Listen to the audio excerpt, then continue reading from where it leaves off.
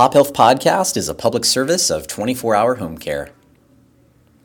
You call things villages, correct? Am I getting that Yeah, right? we call it the village. The village. Yeah, and that is because we want to be a community first and a company second. That's really important to how we operate. And so we think of ourselves as being a village, as being folks that are part of a community. And it's much bigger than what we're trying to do day to day in our jobs. It's how can we impact Denver and the communities that we operate in across the country.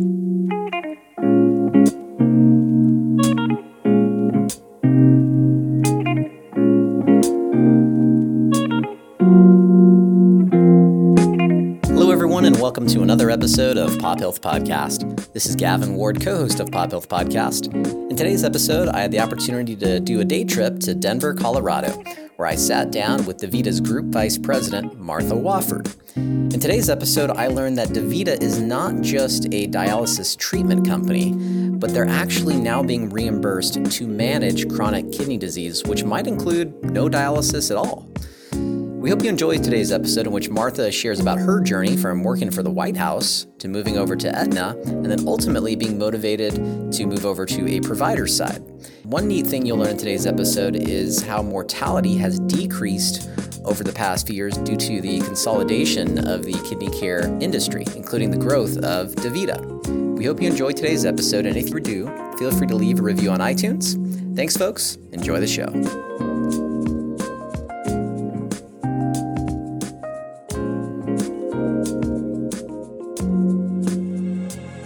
Martha, can you share something about yourself that might surprise the audience or even your colleagues? Sure. One of the strange things about me is that I spent a week in a war zone. I did presidential advance for President Clinton, and I was in Bosnia on Eagle Base for a week, waiting his trip to visit the troops before Christmas. Wow. Did you hear or see anything interesting that you're able to share?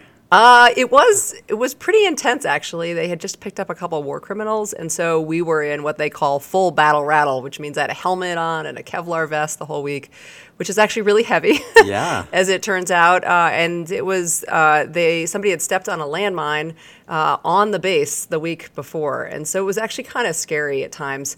But what I was most impressed with was the speed with which our soldiers ate their lunch and meals. Yeah. We sat down and had like a pretty quick meal, and 3 different shifts of troops came through in that time period. So Wow. it was pretty fun. That sounds pretty intense. Now, the landmine you mentioned, that was on a U.S. base? Yes. Oh, wow. Yeah. So Eagle Base someone in got Tuzla. through. No, there's a lot of landmines all over. They've done a lot of work to remove them in Bosnia, but it was just sort of left over, and somebody stepped off of the path and stepped on one. So it's an intense place to be in a war zone. We went on a trip to an orphanage with First Lady Hillary Clinton, and we had this whole train of Humvees. It was very much in a caravan where we were being protected, and it just makes you really grateful for our troops and how much they do around the world, and how proud it made me to be an American and to be having such a big impact across the country, or across the world. Awesome. Thanks, Martha. My brothers are all military guys, and so that's a cool story. I got coined, too, by one of the divisions there. That was kind of fun. So You got what? coined, they give you a coin for their group. Okay. Anyway. What does that mean? I don't know. It just means that they think that, you are providing some service, that you're, I guess, a good person. So Okay, nice. Well, congrats. Thank Very you. Good. So let's go back a little bit beyond that time. So tell us about you, where you grew up, and maybe your background, including your college. Okay. So I grew up outside of Boston, and for me, sports was my big thing. So I played a lot of team sports through high school and college, and I really, really loved being on teams. And in college, I thought I would go into law school afterwards. My dad's a lawyer. My mom's a teacher, and I sort of thought those were the professions that were out there. And then I found myself volunteering on a campaign and found myself on the way to D.C. right out of college. So backtracking, team sports, what did you play? Okay, I played soccer, basketball, and lacrosse throughout college. Okay, nice. Lacrosse was my really big sport. Okay, awesome. Are you still a soccer fan or not really? Yeah, I mean, I think what's so cool since I went to college is now that there are women professional sports. And so it's really neat to see women playing at these elite levels. Very good. We're actually recording in Colorado, DaVita, and the MLS team here is the Colorado Rapids, and they had a very famous goalie named Tim Howard that I was sad to see. He retired. Very good. So tell us, how do you pronounce your Swarthmore? Yes, Swarthmore College. Okay, where's that? It's outside of Philadelphia. Okay, awesome. So you started volunteering on this campaign. You ended up in D.C. Tell us about how you ended up in healthcare. Well, it was a long path till I got there. I spent 6 years in the Clinton administration. And what was amazing about that is I was a political appointee. And so I had the opportunity, really the privilege at a quite young age in my 20s to take on some pretty big leadership roles. So I got to run the day-to-day operations for a 45-person team at the Environmental Protection Agency working on legislative affairs. And so at age 22, that's a pretty big job. Wow. And then went on to work on communications for the presidential and vice presidential debates in '96, and got to work on climate change at the White House. And so I think I had these really big opportunities, but I also got kind of bored of being in D.C. and everybody having sort of the same conversation all the time. Yeah. And so I decided I wanted to get out of Washington, and I went to school at Kellogg to study management. Okay. And so then I went from Kellogg, which I absolutely loved because, again, it was sort of a team-based culture Okay. and a lot of diversity versus what I'd come from in D.C., where everybody was sort of doing the same thing and really focused on politics and policy. And so I went into consulting from Kellogg to sort of continue my business school education, if you will. And from there, I did media consulting because it was sort of the closest to communications, which is what I'd done before. Yeah. And then there were some shifts in my firm.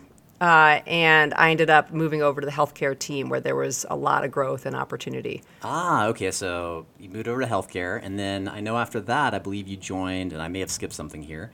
Was Aetna next for you, or? It was, yeah. Okay. I consulted, like many consultants, I consulted to a bunch of different payers and some providers. And after consulting to Aetna, they actually lured me away to come help start up the Medicare Advantage and prescription drug plan business in 2005. Okay, so you're at Aetna for many years, and then tell us about your eventual transition over here to DaVita.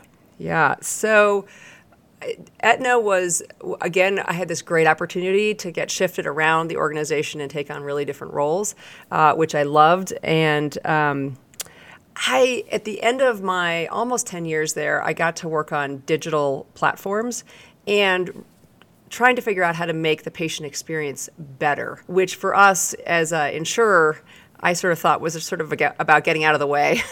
And I would go around saying how really convenience was the new quality. That's what really mattered to consumers. And I had a colleague who would say, named Lonnie Reisman, who's kind of famous in the healthcare space, and he would say, convenience is great when you're well, but when you're sick, quality is quality. And so, I sort of remembered that later on because I started to look around. We had some leadership shifts, and I started to think about what else I wanted to do. And I started talking to some folks on the provider side, including DaVita. But I really thought there was no way I would pick up my family from Massachusetts and move to Denver and, come over to a dialysis company. At Aetna, we dealt with really broad commercial populations, and so it's a very different type of healthcare. But anyway, in this process, or during this process, one of my sisters, unfortunately got diagnosed with a brain tumor. And so I found myself with her at Johns Hopkins in the neuro ICU. It's some pretty, scary times.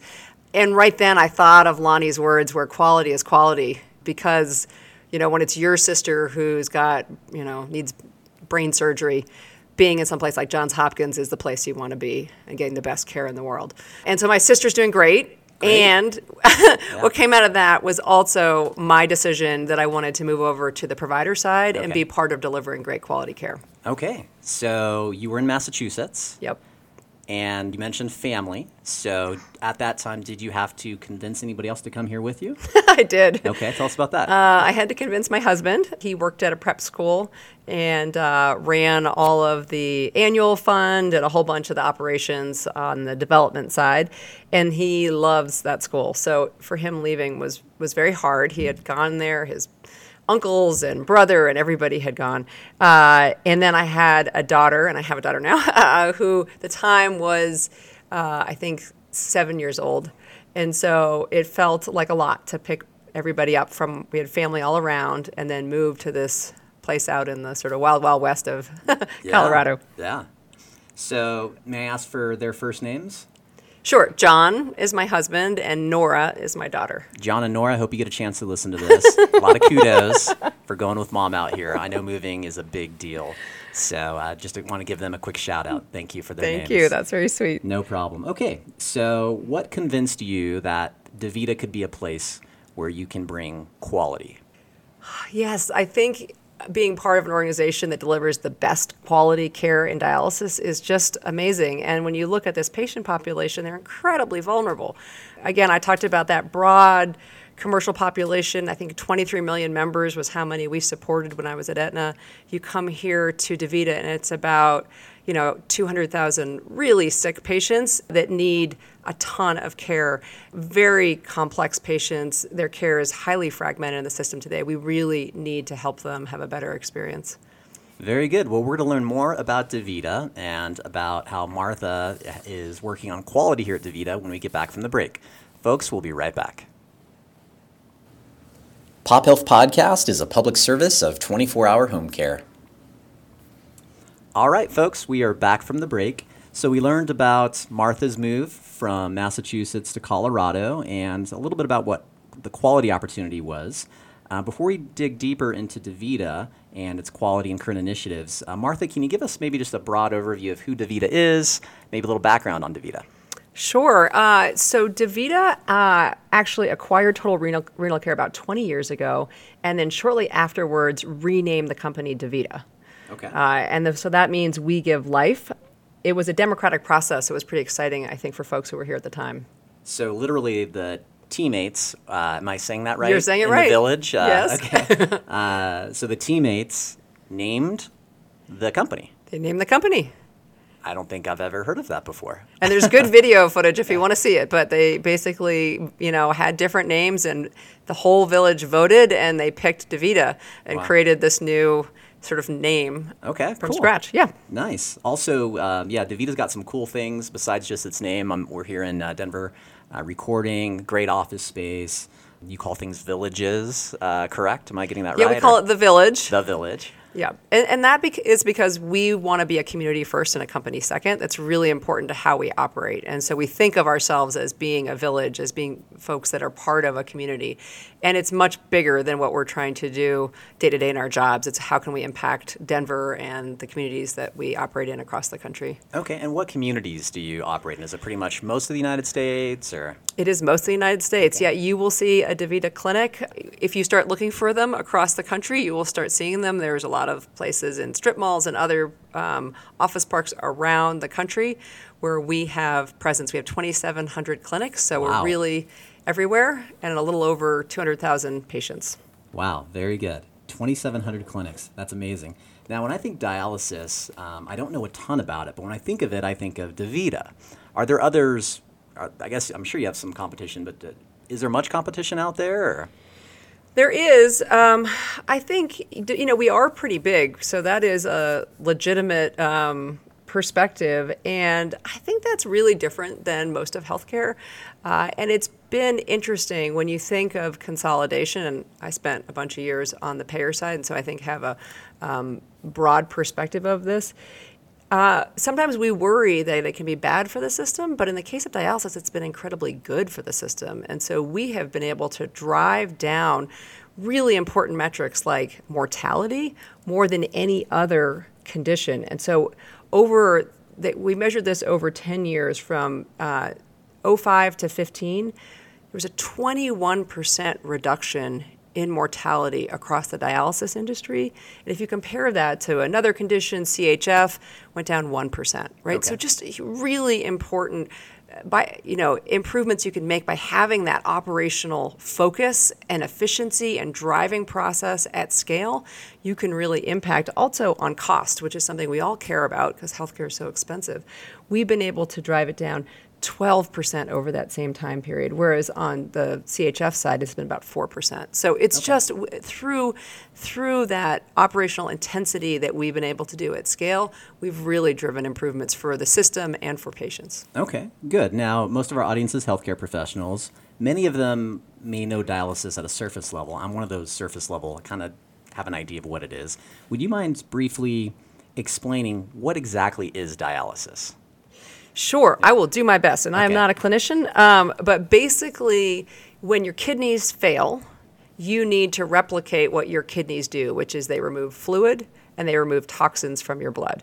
And so there's two basic ways to do dialysis.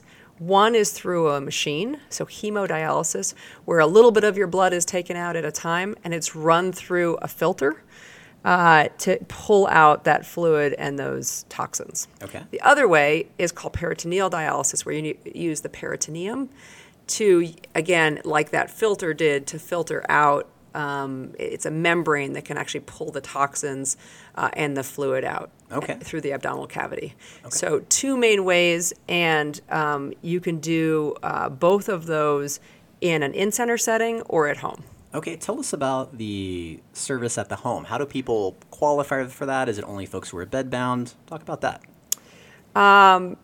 Most people in the United States treat in-center. It is sort of the typical way that folks do. But what's really exciting is that increasingly patients are treating at home. And so DaVita is the biggest provider of home dialysis, and we've been growing really fast, 4 times what we're actually growing in-center. Okay. And that's exciting because so I get to lead patient experience and patient education for DaVita, as well as our integrated care efforts with payers. Okay. And so when I think about the patient experience, for many patients, treating at home is really far better. You have a higher quality of life, more control over how you spend your time. And so being able to support more patients treating at home is very exciting. And part of it is technology. We can do things like use remote monitoring, scales, and blood pressure to know how patients are doing at home. We now have telehealth capabilities, so we can do a visit with a patient and see them and see how they're doing and their actual access, so where they actually insert there's a catheter in your abdomen that actually enables you to do the peritoneal dialysis and do that exchange.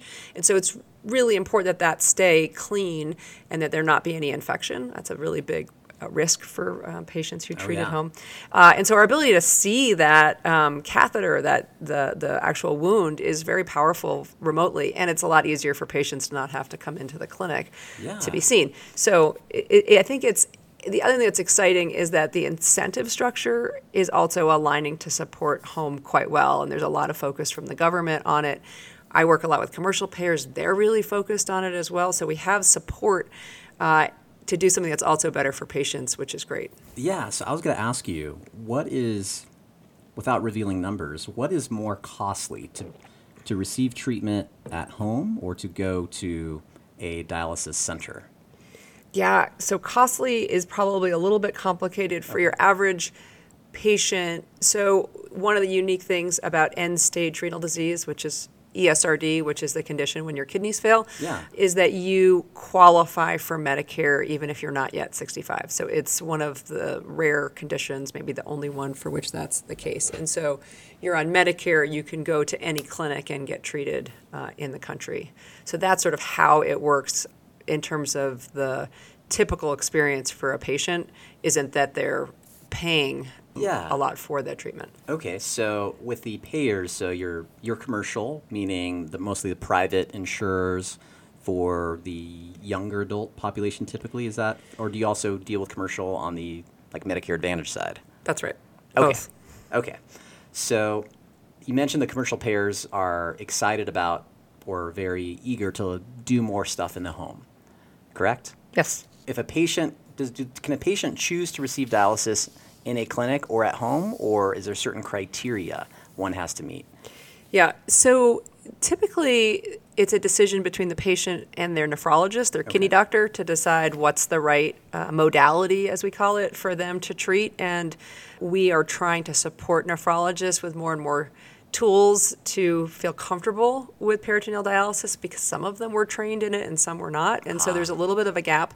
And so it's typically this decision between the two. And there are criteria, but a lot of it has to do with how much the patient wants to do it and their willingness to do the exchange themselves. One of the things that I do on the patient education team is create videos of patients doing home, so you can actually show it to other patients and they can see how easy it is. Okay. But it can be quite a bit to sort of sign up for if you're a patient. If you can go you go in center, people sort of take care of you. If you Yeah. go at home, you're taking care of yourself. And so you have to sort of be up for that. And there are certain health conditions that can exclude you from being able to do this. But a lot of it's that sort of ability to take care of yourself or have a spouse help that Yeah. really is important. Okay, very good. Commercial side. Our audience is, a lot of them are, I would say, frontline. I don't know if provider is the right word, but you might be case manager, physician, social worker. Some folks, when they hear the term commercial, may not even know like what that is necessarily. Can you explain what is the commercial side Sure. versus like the government side? Sure. So the way the healthcare system works in the United States from an insurance perspective, which not everybody is familiar with, is many people, about half of all people, get their insurance through their employer. Right. And those are commercial payers that provide that coverage. And there's all different kinds of plans within that big bucket of employer-sponsored insurance. And then on the government side, there's a couple big categories people are pretty familiar with probably, which is Medicare. Medicare also has, as you mentioned, Medicare Advantage. We think of that as being part of the commercially insured folks. But then Medicaid is the other big government program. Okay. And then there's some others, TRICARE you might be familiar with, and some others. Yeah. So there's government programs and there's commercial programs. That's how most people get their health care. And then for end-stage renal disease patients, because they become eligible for Medicare, it's a little bit different. So you have many more patients within ESRD that are on government insurance than are typical in the healthcare system. So we talk about it as about 9 patients out of 10 are on government insurance for this particular disease state. Oh, wow. Okay. Now, earlier you talked about value and integration with the plans. So a couple questions that I just in preparation for this. What does value-based care mean for DaVita, and how do you measure? You gave some stats earlier. How are you measuring value? Yeah, so we're super excited about value-based care. And as somebody who spent a bunch of years in the healthcare world now, it is the direction I believe we need to go, and I think many of us believe that we need to shift to, but it's also hard to shift from a fee-for-service world to value. And so what we mean is that we receive financial incentives for keeping patients healthy and driving down costs overall, as opposed for doing individual treatments or procedures for patients. And so for us, it's exciting to drive to a place where we're really aligned with those commercial payers, where we're all trying to do the same thing to bring down cost. And what's exciting is if you avoid hospitalizations, that's much better for a patient, right? Nobody wants to be in the hospital. That is more days at home. Yeah. It's also better, the way we do this is better for providers, for doctors, because we're basically coordinating all that fragmented care that they are accountable for today but don't have the right resources. So we step in and do a lot of that. Oh, cool. And then it's better for the system because we bring down costs. So it's really the place that we need to go. And so I think we're at this exciting time where the commercial payers are shifting towards value, and actually so is the government. And so there's a lot of support to get there. Nice. Now, I know a lot of the, at least my understanding is a lot of the patients that go to your clinics or one of your 2,700 sites, transportation is an issue for them.